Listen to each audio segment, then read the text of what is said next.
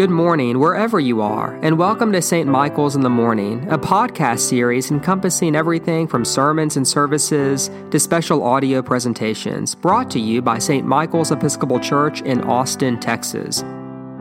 For more information or to make a donation to St. Michael's, please visit www.st-michaels.org.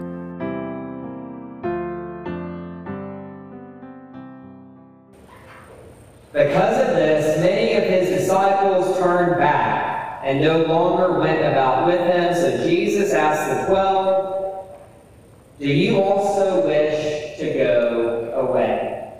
In the name of one God, Father, Son, and Holy Spirit. Amen.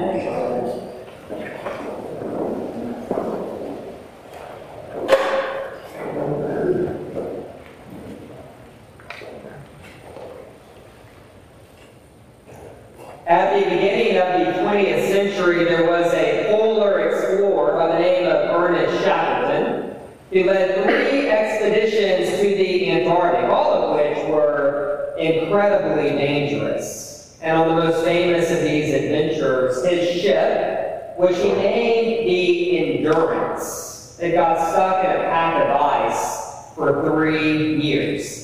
In fact, Shackleton and his crew only lived to tell this story because they finally boarded the lifeboats to brave the cold and stormy seas for 720 nautical miles, hoping against hope to somehow find their way back to civilization, which had long assumed that they were all dead. But as a captain, Shackleton clearly cherished a good adventure, and he once placed this ad in the newspaper as a recruiting tool. And so I just want you to imagine waking up one morning, grabbing the paper, getting your coffee, opening it up to read this. Men wanted for a hazardous journey. Low wages, bitter cold, long hours of complete darkness. Safe return? Doubtful. Honor and recognition in the unlikely event of success. And by the way, that last part of the sales pitch is my absolute favorite. I want you to know there's very little chance you're going to live, but if you do, you'll be famous. So what I'd like to invite you to do now is to hear this invitation again, but to do so as a call from God to the adventure of a deeper, more robust faith. Men and women wanted for a hazardous journey. There will be moments of bitter spiritual cold. There will be seasons of darkness. And as for a safe return to the life you had before I called you, doubtful. But there will be honor in my eyes, and there will be a deep sense of meaning that comes with redefining success. My friends, it is very easy and common to think of our faith as a neat, logical, tidy, mental exercise that takes place only in the brain, whereby we affirm certain truths or certain concepts as being true about God. But the real point of faith, as we hear in today's gospel, is to abide in God. Or as Ephesians says, it's to put on the full armor of God. Or as Joshua says today, it's to be very intentional and to choose each day whom we will serve. The point being that, if you're a little bit of a control enthusiast like me, that true faith will often be pretty challenging. Because the point of faith is not to give us a strategy to take control. The whole point of faith is to relinquish control so that we can say yes to the adventure of life with God. Because if today's gospel tells us anything, it's that faith is not about tasting Jesus or sampling him or snacking on the Lord. It's about consuming Jesus. It's about swallowing him whole, just like that fish did to Jonah. It's about eating his flesh and drinking his blood. In other words, the whole point of the metaphor, and just so we're clear, this is a metaphor, is that faith only works when we go all in and scream a wholehearted yes to whatever expedition that God has planned for our life. And that's ultimately what today's gospel is all about. It is about endurance. It's about the choice that we all face in hard and uncertain times of whether to walk away or to go all in. Because not all of Jesus' disciples stuck with him. To quote John, many of his disciples turned back and no longer went about with him. In other words, they gave up. They threw in the towel. They walked away. Except, of course, for Peter and the 12. Now, many of you know that of all the disciples, I love Peter the most by far. Because, well, bless his heart, he never got it right. You know, Peter rebuked Jesus for speaking about the cross. He once thought Jesus was angry at him for forgetting to buy bread the day after Jesus miraculously fed 5,000 people. Just think about that. And on the toughest night of Jesus' life, it was Peter who took a power nap in the Garden of Gethsemane, took a dagger and chopped off someone's ear, and then denied his Lord 3 consecutive times. And then, of course, to top it all off, if I have not yet made my case, according to the Gospel of John, whenever his friends would go fishing and Peter came along, we are told in Scripture that Peter liked to fish naked. My friends, Peter was a strange guy. And the Bible does not portray him as a beacon of wisdom and faithfulness. Except for today. Because when everyone else is hot, when everyone else is confused, when everyone else is offended by Jesus' words that they have to eat his flesh and drink his blood, Peter, though he doesn't understand, stays. Peter endures. Peter takes his chips and he goes all in. Peter says yes to the adventure that is life with God. And so with the time we have left, here's the question I want us to consider. How do you and I cultivate that kind of faith? A faith that endures, a faith that says yes, a faith that is willing to stick with Jesus even in those moments when we don't necessarily understand Jesus. And briefly, I'll mention 2 things. First, we have to be honest. We have to be honest with God, honest with ourselves, honest with each other. In other words, one game we cannot play forever if we are to endure in the life of faith is any game of impression management. Because faith is ultimately about trusting in God's grace. And grace understands that there is never a need to pretend that we are stronger or holier or more put together than we actually are. Because the truth is, we are Peter.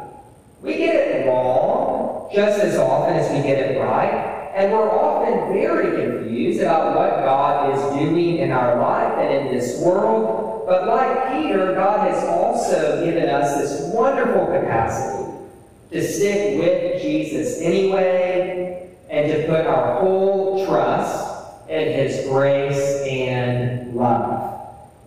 And so what is faith but a radical honesty about how we all feel confused at times, we all feel lost, we all get mad, we all mess up from time to time.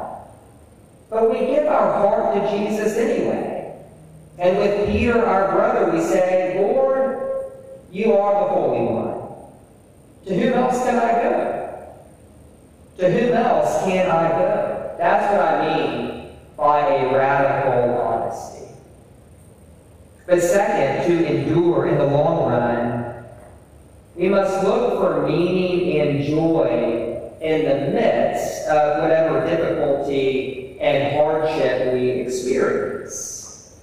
And so, a brief illustration. I recently overheard Emily, my wife Emily, talking to Annie, who is our 5-year-old daughter, about the movie Prince of Egypt. which, if you haven't seen, is an animated movie about the Exodus. Annie's probably seen this movie a dozen times or so. But this time she asked Emily if we could fast forward past the scene where the Egyptians abused the Israelite slaves. And it's a really hard scene to watch, even for an animated movie. But Emily, I thought she responded well. She reminded Annie that God rescues the people of Israel and sets the slaves free, that the movie has a happy ending, that Annie has a sensitive heart, and her response was to say, Mom, I know that. I've seen the movie.